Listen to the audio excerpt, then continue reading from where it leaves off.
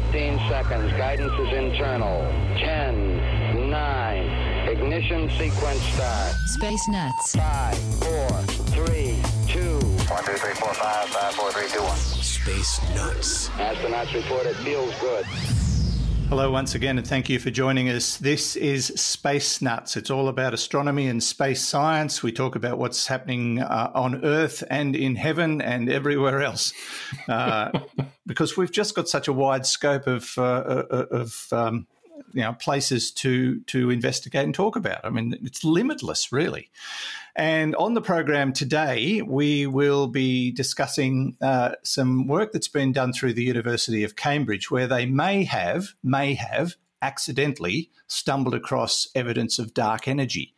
Now, we know it exists. We know it makes up a substantial part of the universe. We've just never been able to actually identify it directly. So have they found dark energy? Have they found evidence of it? I mean, we know it's there because of the influence it has. So we'll look into that. We're also going to talk about a 2,200-year-old observatory in Peru. It was only recently discovered around 2005, and it still works. It still works. Quite extraordinary. Plus audience questions. We'll be talking about whether or not you can watch light move through the universe. If you're at the right place at the right time and a star suddenly appears, could you watch the light moving across the universe? And a bit of a tongue-in-cheek question about flat Earth theory. Also looking at the effect on non-moving objects in the universe. Can anything stay still? That's a good question. And a question about time and gravity, all on Space Nuts this week. I'm your host, Andrew Dunkley, and joining me as always is Professor Fred Watson, astronomer at large. Hello, Fred. Good day, Andrew. How are you doing? I am quite well. How are you? Yes, very well indeed. Thank you. Coping with lockdown still? Yeah. More or less. We are still locked down, that's right. But, well, at least this gives us something to do.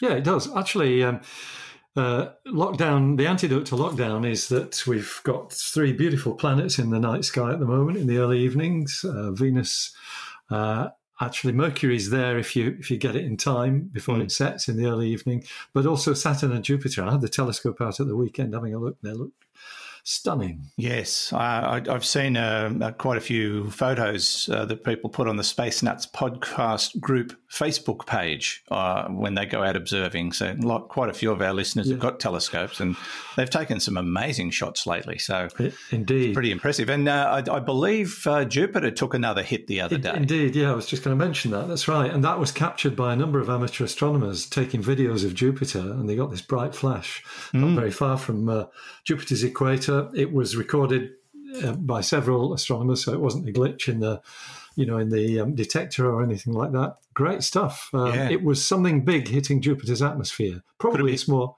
asteroid. An asteroid or a comet, maybe a comet. Yeah, maybe a comet. Who knows? Yeah. They might figure it out. They might not. But it was quite a flash. Now, let's move on to our first topic, Fred, and that is dark energy. We get so many questions about dark matter and dark energy, all because of the mystery surrounding this stuff. Dark energy, we talked about how it's probably not well named, but they've been doing some experiments through the University of Cambridge, and it looks like they might have stumbled across the detection of dark energy. It's not been absolutely confirmed, but they might have, tripped over it by accident because they were trying to do something else. They were, that's right.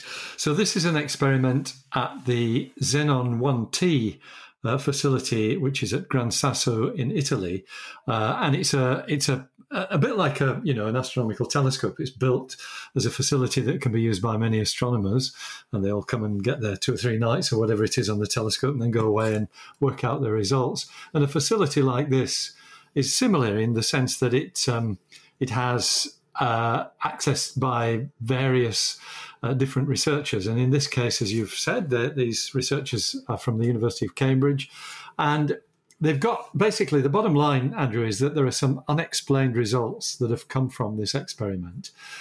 What these scientists were looking for was evidence of extremely rare interactions between particles of dark matter which makes up about 27% of the mass energy budget of the universe, compared with about 5% for all the stuff we can see. Yeah. So they were looking for. So we think that dark matter is some species of subatomic particle, which we haven't yet identified, but that it may, on very rare occasions, interact, i.e., bash into a normal matter particle, hydrogen or carbon or whatever. The idea of this Xenon 1T experiment was to try and detect such collisions. But what they found was a background signal that didn't match any of the predictions for dark matter, but actually was more like the kind of signals that you might expect from dark energy. And that's intriguing because dark energy has always been seen as the harder problem to solve. It's, 68% of the universe is dark energy. And it's basically an energy of space itself. That's what we believe that's causing the expansion of the universe to accelerate. But subatomic physicists, they think in terms of dark energy as being carried by particles. For example, gravity, which is in some ways the opposite of dark energy because it's a pulling together of matter. And we do understand gravity. That we don't have a subatomic model for it properly yet, but people speculate that it's carried by gravitons, subatomic particles that carry the effect of gravity. And there may be particles that carry the effect of dark energy. And that's what they think they've detected. You know, it's really funny because when I was reading the article, a thought popped into my head and I thought, is it possible that dark energy is simply anti-gravity? No, it's not. Okay. And the reason for that is dark energy is everywhere. And the effect of gravity is well understood. It follows the inverse square law, so that, you know, as you move away from it, the gravity drops off with the square of the distance. Dark energy is not like that. It's everywhere. Yeah. So it is different, but its properties are similar in the sense that if gravity is an attractive force, if I can put it that way, dark energy isn't. It's a repulsive force. Yeah, so in that way, they seem to be opposites to each other in that respect. That's the thing. But it's not anti-gravity, because to have gravity, you need matter, and we don't seem to need matter for dark energy. It's just there. Okay. Wow. And they're going to do some tweaking of the experiment, as I understand it, to see if they can now hone in on this, because it's not absolutely certain that this is what they've discovered, is it? No, that's right, and these things never are. They're you know, what you have to do. You get something that looks suspicious, and then you, exactly as you've said, you home in on it to try and really kind of tease it to death to find out what's actually lurking there, whether it is a real observation or something different. And a classic example of that was a couple of years ago. There were 2 experiments at CERN that gave results that suggested that a subatomic particle had been discovered that might lead to the proof of supersymmetry, which is another theory that doesn't have any physical observations behind it at the moment. Yeah. But both of those observations, even though they were done on 2 different instruments, they disappeared. When they looked more closely, the signals weren't there. And I should explain that this is all measured in terms of probability, you know, what the probability is of this being real. And for it to be reported as a real effect, it needs a very high probability indeed. Well, they're going to try and replicate this. And the part of the story that really made my eyes pop out was, we think we might be able to get an answer within a decade. Yeah, that's pretty soon for this sort of thing. Yeah. I guess so. All right. Something to watch with interest, and may slow down the number of questions we get about it. Well, it will be. Yeah, wouldn't it be great if we could pin down dark energy? And what will be even greater is that really will be new physics. So it's beyond the theory of relativity, and that could open up all kinds of possibilities. Yeah, couldn't it? Wow. Yeah. Okay, now let's talk about this Peruvian observatory that was discovered in 2005 and has hit the news again. What's the story with this one, Fred? Yeah, this is something very, very close to my heart, Andrew. And the reason is that Marnie and I led, I think, the first tourist expedition to this site back in 2007. Wow! It was our first science tour. And we had one of the archaeologists who was responsible for the discovery, Ivan Getzi, Peruvian scientist. He came with us. So we got a first-hand look at it. And honestly, it is such a haunting place that it's stayed with me ever since. If anybody's interested in following up my experience in that, I think it's chapter 3 of Star Craving Mad. My book about astronomy travels is devoted to this place and what it was all about. So what we're talking about is this is about 370 kilometers north of Lima. It's in the Casma Valley is the river valley name, and this is a place where a river flows down from the Andes, and of course it comes and goes very strongly with the snow melt in the Andes, right? And huddled around the river are fertile areas with little villages in them, but also so you only have to walk 300 or 400 meters away from the river, and you're in desert, and it's proper sandy desert. Yeah, I thought from the video it looked really desolate. It is utterly desolate, but at the same time, 2,300 years ago, and in fact, at least 1,000 years before that, because there are other artifacts there, it was a thriving centre of population with probably a religion that demanded huge constructions, and there's evidence of plazas on a mammoth scale, 0.5 kilometre across, and other structures having been there.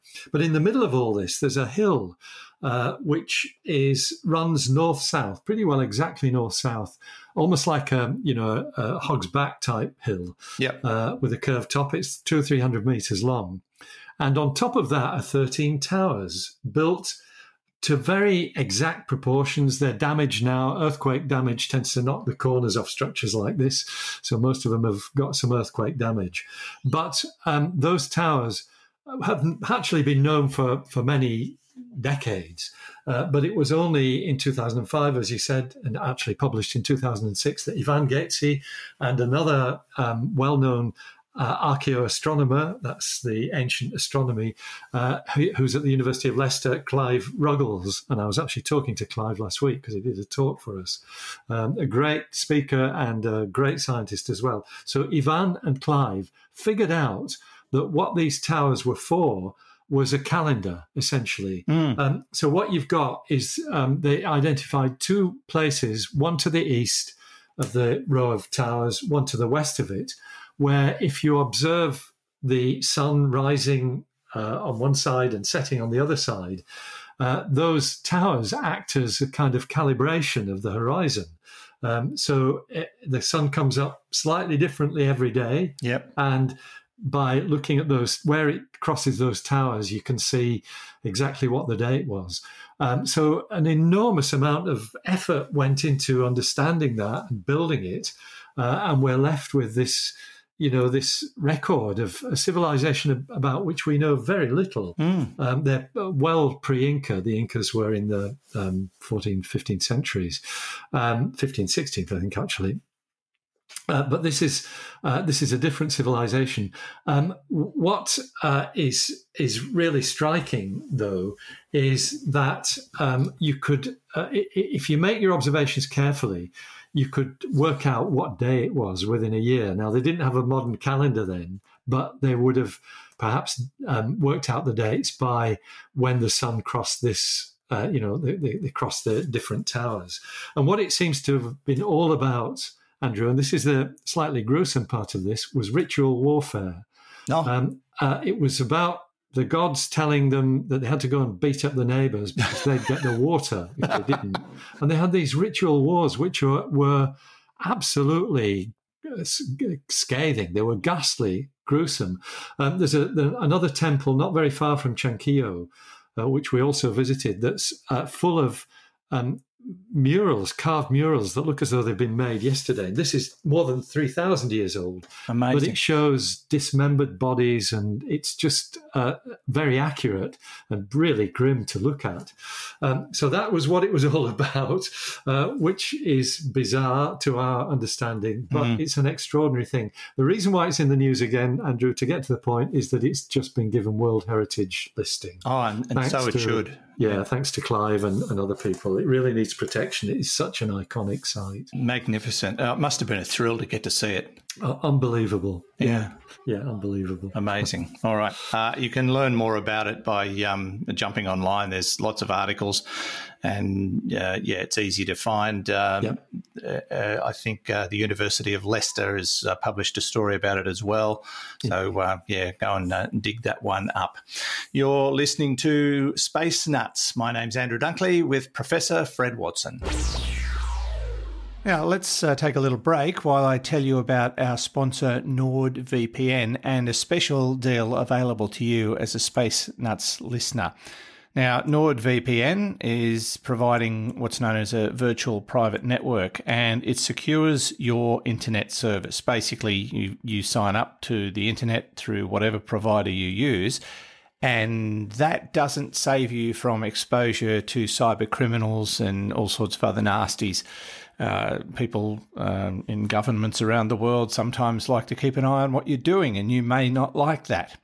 With a virtual private network, you can basically build a little wall between your provider and what somebody might be trying to figure out in terms of your online activity.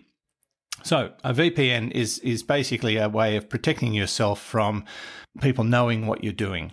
It also protects you from criminals and from all sorts of surveillance through an encrypted tunnel. And that just means no one can get their beady little eyes on what you are doing.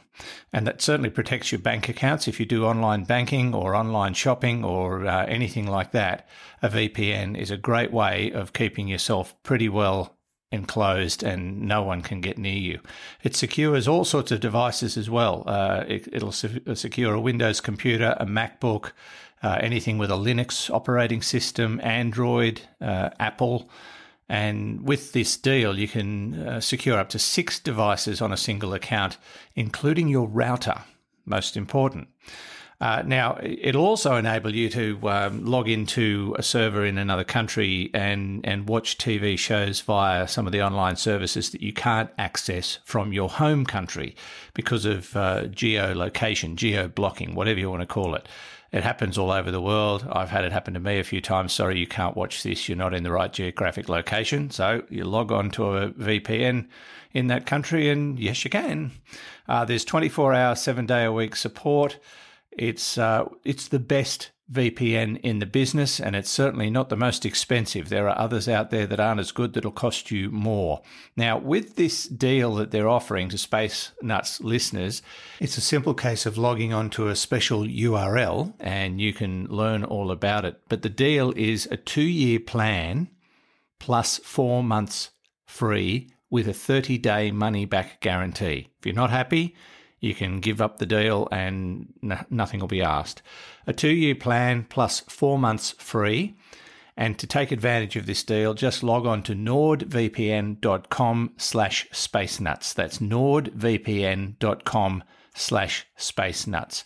NordVPN comes highly endorsed. I've been using it quite a bit lately, and it does not slow your system down. In fact, it sometimes makes it faster. I still can't figure out how that works technologically, but I don't care. It does. And it's been endorsed by some pretty significant organisations, including the BBC, TEDx, Forbes, the Huffington Post, Wired, BuzzFeed. They all have very positive things to say about NordVPN. So grab the deal. Jump online and look at the special URL, nordvpn.com/spacenuts, nordvpn.com/spacenuts. nordvpn.com/spacenuts. Check it out. It'll cost you less than a cup of coffee per month.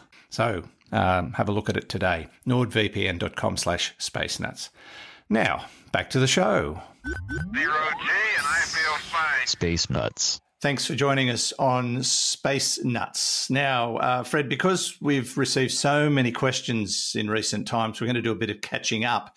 But this one came in via email from Trevor in Victoria. Hi, Andrew and Fred. I have a question about light and if we can see it.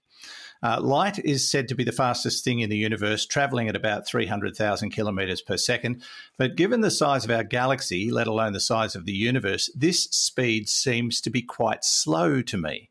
Therefore, I was wondering if we were looking hundreds of light years out into space and let's say a new star suddenly started to shine, would we be able to see its light travelling through space at right angles to us? I expect it would need to be reflecting off dust clouds for us to see it, but from such a distance, it would seem to me that the light would appear to be travelling rather slowly across space. Thanks, Trevor from Victoria, Australia. I think I understand what he's saying. So we're out in space and we're looking over there and a star appears. Could we watch the light traverse the universe at 300,000 kilometres per second, give or take?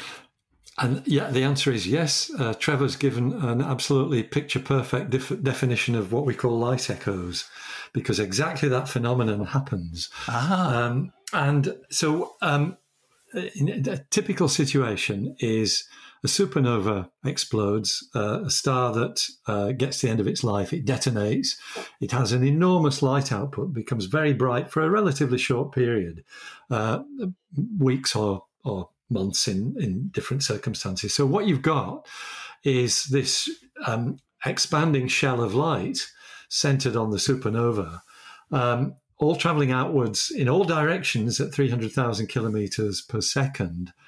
And it's well defined because it's got a sharp front edge where the supernova switched on, and a relatively sharp back edge where the light has died down, so that it's fading. And so you get this sort of wave-like bubble expands through space, and exactly as Trevor says, if it hits something like a cloud of dust, then the dust cloud lights up. It's not possible just to see the light itself from the side. It's got to be illuminating something. And it's only when it illuminates something like a dust cloud that you see it. The classic example was supernova 1987A, which is in the Large Magellanic Cloud. It exploded in 1987. And about 3 years later, these two rings appeared around it, which turned out to be the front and back edges of a dust cloud that was actually in front of the supernova. So the light, what we were seeing, we'd seen the direct light from the supernova, which had now faded away. But the light, what we didn't know was that there were these dust clouds actually in front of the supernova. And when the light reached them, it actually lit them up. And so we saw that. And the reason why you see it later is because the light is now taking a dogleg path from the supernova. It's not going in a straight line. It's bouncing off something. Yeah. And actually, it's a technique that I think is totally magical. In fact, I've got a whole chapter on it in Cosmic Chronicles. There's 2 plugs for books. You're doing well today, Fred. Yeah, I'll get another one in a minute as well.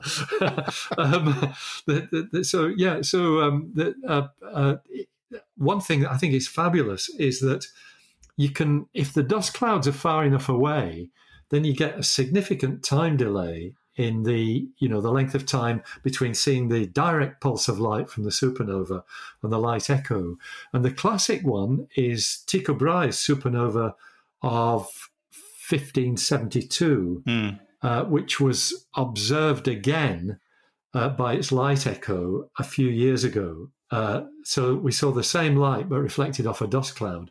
And that was fantastic because it meant that you could bring to bear all the modern instruments, the analytical instruments that actually allow us to understand what's going on in a supernova. You could bring that to bear on the light that was reflected. And I'm going to correct myself because it wasn't Tycho Brahe's supernova of 1572. It was Kepler's supernova of 1604. Oh, right. It was a different one, but it's still, 500 years ago, 400 years ago. I was going to pick you up on that. Yeah, I'm sure you were, yeah. What and Trevor's assertion that the speed of light seems quite slow. What do you make of that? Well, yeah, compared with the size of the universe, it is. So the light from the Big Bang itself, which we can still see, that's taken 13.8 billion years to get here, even though it's whizzing through space. But I tell you, 300,000 kilometres per second is pretty damn fast by any standards within the solar system. Not as fast as teenage drivers can be sometimes. Well, there's that too. Yeah. But yeah, notwithstanding that, it's pretty high speed. Yeah, amazing. The other thing about light that intrigues me is we can't see it. We can only see what it does. Is that a fair assumption? I mean, it's like colour is an illusion, really. Yeah, and colours in the sense that, you might see red differently from what I see it. But to a physicist, red is very specific. It's light with a specific wavelength or carrying a specific energy, if you want to put it that way. The two are equivalent. So, yes, it's only possible to see photons of light when they hit something. Yeah. When they interact with a different kind of subatomic particle. That's what it actually means in physics terms. And the other thing that intrigues me is shadows. I mean, the photons hit something, so they don't go through it, and therefore a shadow is cast where the light doesn't go. Yes, that's right. We see it every day. We're so used to it. It's a natural part of being, but I still sometimes look at them and go, that's just weird. It's just weird. Well, that's right. It is in many ways. I mean, I'm going to talk about shadows in a minute as well, but you only see a shadow if there's light around that's not hitting the object that's causing the shadow. Yeah, so that's right. It's a kind of double negative thing. And the other thing is, of course, we see the light hitting the ground and the shadow from the object it's hitting that's behind us or something, but you've got to consider it on a global scale that there's also a shadow being cast beyond the Earth because that light is being blocked by a planet. I mean, it's freaky. It's really freaky. Yeah. Indeed. Does my mind in. Thank you, Trevor. That's a really good question and self-answered if you didn't figure that out. Now, let's move on to this is going to be fun. This comes from Oregon. Hey, this is Nate from Oregon. So a friend of mine at work and I were laughing about flat Earth theories and just in general having a good laugh about it. I wanted to know what your guys' take on that is at a scientific level, because we all know it's obviously nonsense. And more importantly, being from Australia, what's it like walking upside down all the time? Thanks. Thanks, Nate. Well, I'll tell you, I do get a bit dizzy occasionally and my nose runs backwards. That's too much information.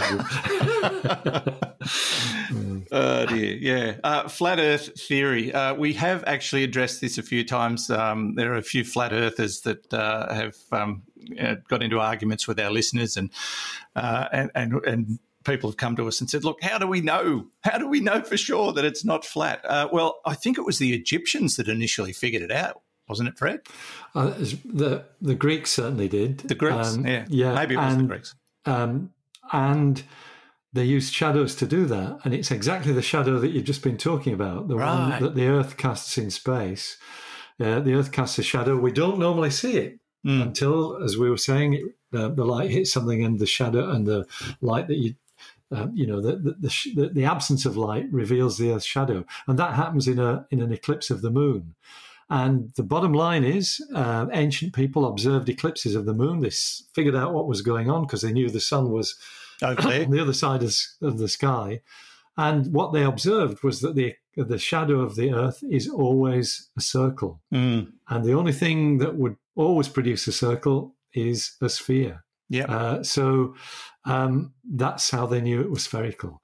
And going to the question about what do we think scientifically of flat earthers, excuse me, they are really interesting scientifically, but it's more from the psychological point of view than anything to do with physics, because it is unmistakably the case that the Earth is not flat, that it's a spheroidal object, and it's demonstrated in almost every possible way. And to deny that is denying something that is a reality that everybody accepts. So it speaks of some really interesting psychological issues. And there was certainly an ABC science reporter recently went to a flat Earth conference, and he basically wrote it up as an interest in social behaviour and as an observation of social behaviour, the way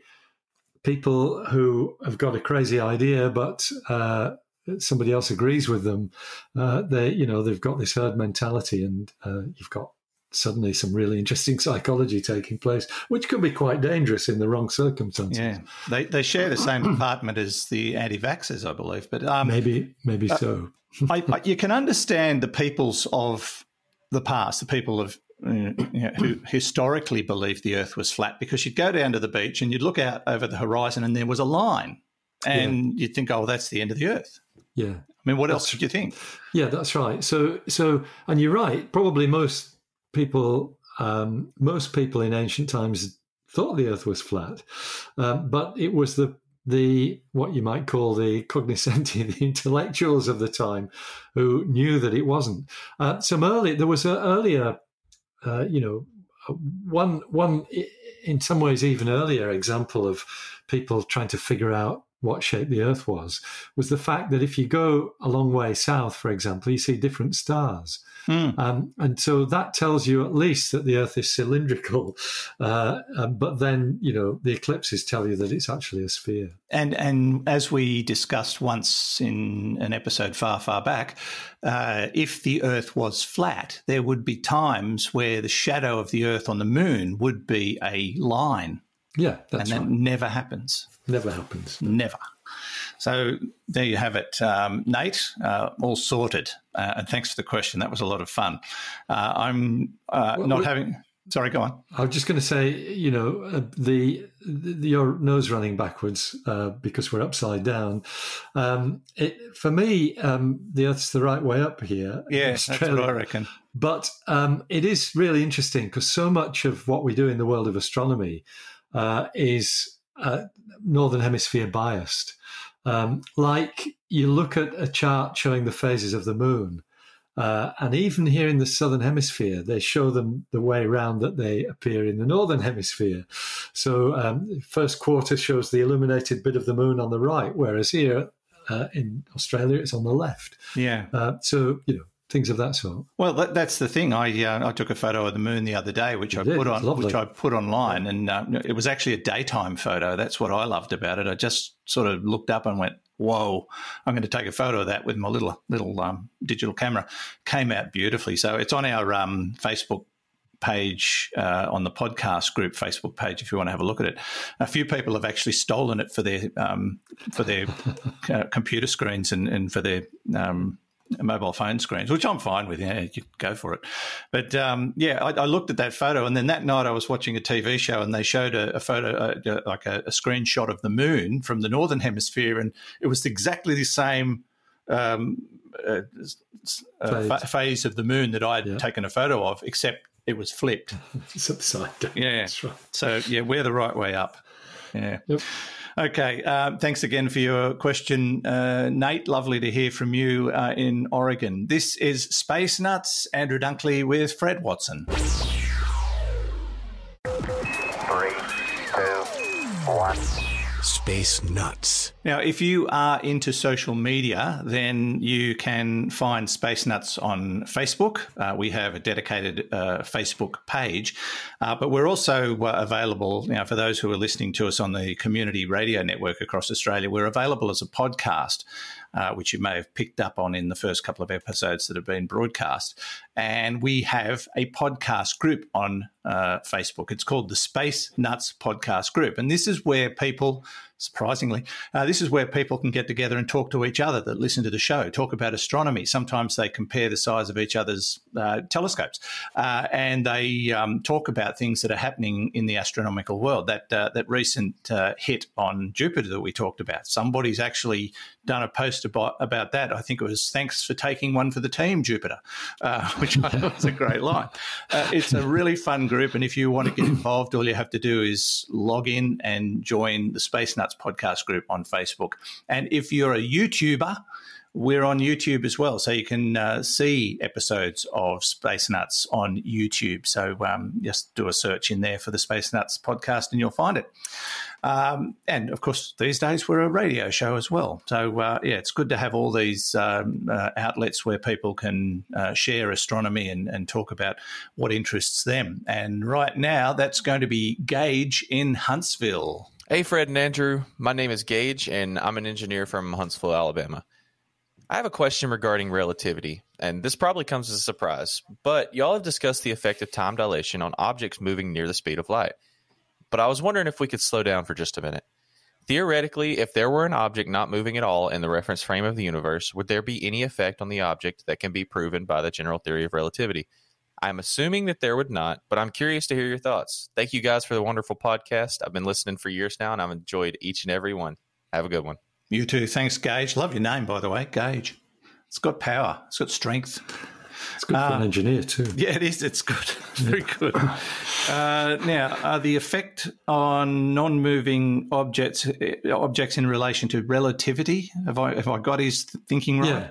Yeah. It's this question's about special relativity rather than general relativity. Okay. Special relativity is how things move and what happens to the space and time in which they move. So the bottom line is. So the question is, if you've got an object that's at rest relative to the reference frame of the universe, and that's a difficult thing to define because we don't have anything that really, is the 0 point of the universe in terms of its motion. But if we could define it, and you put an object there, if you were also at rest with respect to the reference frame of the universe, you wouldn't see any time dilation effects. It's only when we are moving with respect to the object itself or the object is moving with respect to us, that you see these time dilation effects, which is why it's called relativity. It's how one moves relative to the other.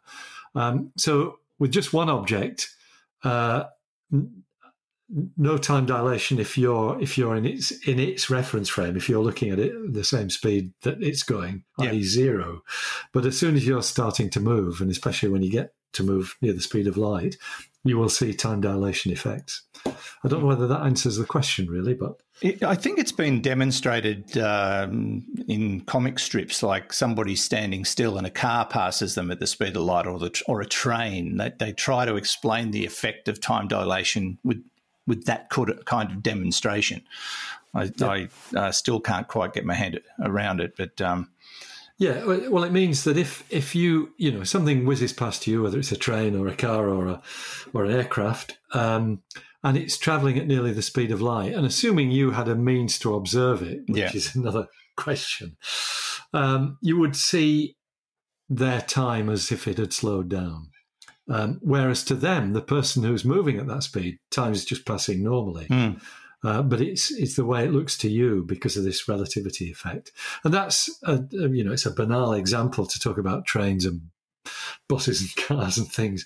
But at the rate at which things travel in the universe, it's important. And actually, I think the first time it was observed was when cosmic rays, this is before the war, I think, before the Second World War, so maybe in the 1930s, could have been the 40s. Anyway, some certain cosmic rays, which are subatomic particles that come from the universe, they are muons, they're called, and they have a very well-defined decay time. And it turns out that the muons coming down through the atmosphere from the universe take longer to decay because they're moving at nearly the speed of light. So we see time dilation, in action with phenomena like that. Fascinating. It's almost like a train going past, but not quite. Yeah, I think we just use those kinds of objects because we can relate to them. Yeah, we can. Actually, I think Einstein did too in one of his books, which is among those. I learned something about Einstein this week. Did you know that he had what do you call it? He had what's called wild hair syndrome. And it was because he had that frizzy hair. Because there's a kid in the news that gets teased a lot, and people pull her hair. She's 6 years old, and she's got the same affliction. And apparently, it's where the follicles, because of a DNA issue, grow in heart shapes instead of being round, and make your hair uncontrollably explosive. Einstein had that affliction. Yeah, it's a good affliction to have. It's not clear whether I've got it or not, but I suspect the answer is no. Very hard to tell at the moment. Yeah. Very hard to tell. Yeah. All right. Thanks, Gage. Lovely to hear from you. Let's go to the Netherlands now. Hi, Fred and Andrew. This is Aaron from the Netherlands. First off, you had a question from someone named Random. Random is actually the name of Arthur Dent and Trillian's daughter in the Hitchhiker's Guide to the Galaxy series. So that name makes perfect sense. I have a question about time and gravity, because they keep mentioning that time causes gravity. But if the gravitational constant is a constant, then and time is relative, wouldn't that mean that gravity causes time and not vice versa? So if nothing has a gravitational pull, then there wouldn't be any time either. Does that make sense? All right. Love the show. Bye. Okay. Wow. No, it's a good question. And I like the bit about random as well. I'd forgotten that. Yeah, it's a long time since I perused the Hitchhiker's Guide. So gravity and time are interlinked, but not in a causal way. Time is probably the least understood of all physical phenomena. We know that it behaves like a dimension in relativity. That came out of the special theory of relativity. But we can't manipulate it in any way. We really, have very little understanding of it. We see the phenomena that are related to time, like cause and effect. Cause is always before effect. At least in the same reference frame. So where gravity and time do interact, it's with time dilation, gravitational time dilation. So, and you've got to have matter for that to happen. So matter is what distorts space and time and causes the space to bend and gives us gravitational lenses and things like that. But it also causes time to dilate and to slow down. And so that's why we have phenomena like, I think you and I talked about a gamma ray burst not very long ago that took different paths around a black hole, an intervening black hole, and the time slowed down differently for each of those paths because it was going through a different bit of the gravitational effect of the black hole. And so there was a time delay in these blips arriving, the gamma ray burst. So we still think the gravitational constant is a constant, but gravity is not, causing time. It can modify time. Perhaps that's the best way to put it, by the effect of matter on time dilation. While you were talking, a question popped into my head. Of course, before the Big Bang, there was no time. Time started as soon as the Big Bang started. But has anyone actually been attributed with the discovery of time, or has it just become something we knew about? Yeah, it's a bit like the naked eye planets. They've always been known. People have always recognised that not everything happens at once. Time is what stops everything happening at once. So Fag didn't wake up one morning, walk out of his cave with his club and go, it's tomorrow. Hang on. Looked at his wrist and went, I need a watch because I need to know what time it is. Yeah. I don't know. That would have, yeah. Anyway, well, people did that with the sun early on. But no, it's as far as humans are concerned, it's something that's been recognised forever. I was just going to I was going to comment on what you said about the Big Bang Theory. And it's certainly true that the hot Big Bang Theory, which is built on the theory of relativity, does say that time starts with the Big Bang itself. But a lot of very eminent physicists have questioned that. Did time really kick off with the Big Bang? Was there a before? I think of people like Roger Penrose, whose theory of the universe, which is spawned from black holes. So you've got repeated universes being formed by black holes exploding. And that needs time as an ongoing parameter. But the relativity theory, which is the best theory we've got to understand the universe, tells us that time started with the Big Bang itself.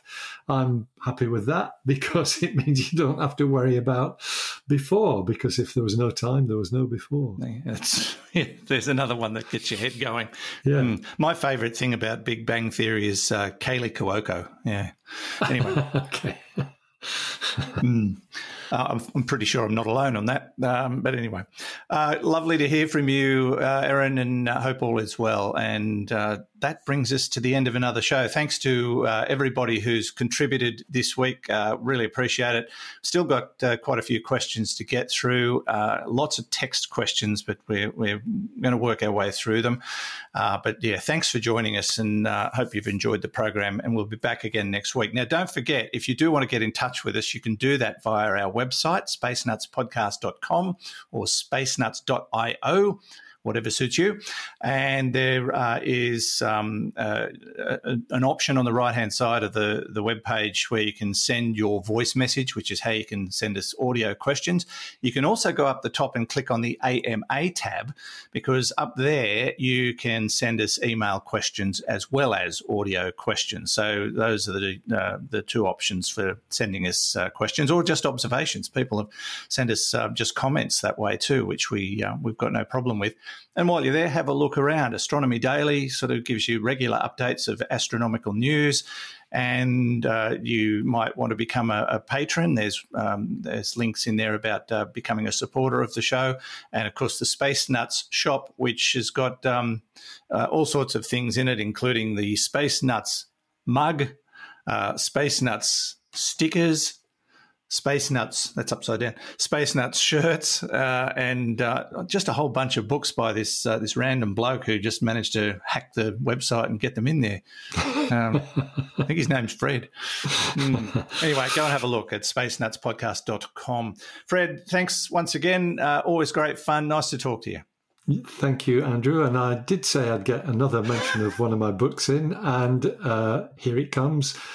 Space Warp goes to the printers today. Oh, wonderful. Congratulations. That's great. Hopefully all good. And I have now recorded 17 chapters of the audio version of the Hitler Paradox. So that'll be out. At least it gives me something to do during lockdown. Well, that's right. Yeah. Gets you out of mischief. Yeah, I wish I hadn't picked so many nationalities amongst the characters, because are you doing the accents and everything? I've chosen not to. It was just too big a challenge for my feeble mind. All right, Fred, catch you soon. Thanks a lot. See you later. Bye for now. Professor Fred Watson, astronomer at large, part of the team here at Space Nuts, and thanks to Hugh in the studio, who puts all the bells and whistles and tinsel on everything. And from me, Andrew Dunkley, thanks for your company. Look forward to you joining us again on the next episode in about a week or so. Bye-bye. Space Nuts. You've been listening to the Space Nuts podcast. Available at Apple Podcasts, Google Podcasts, Spotify, iHeartRadio, or your favorite podcast player. You can also stream on demand at Bytes.com. This has been another quality podcast production from Bytes.com.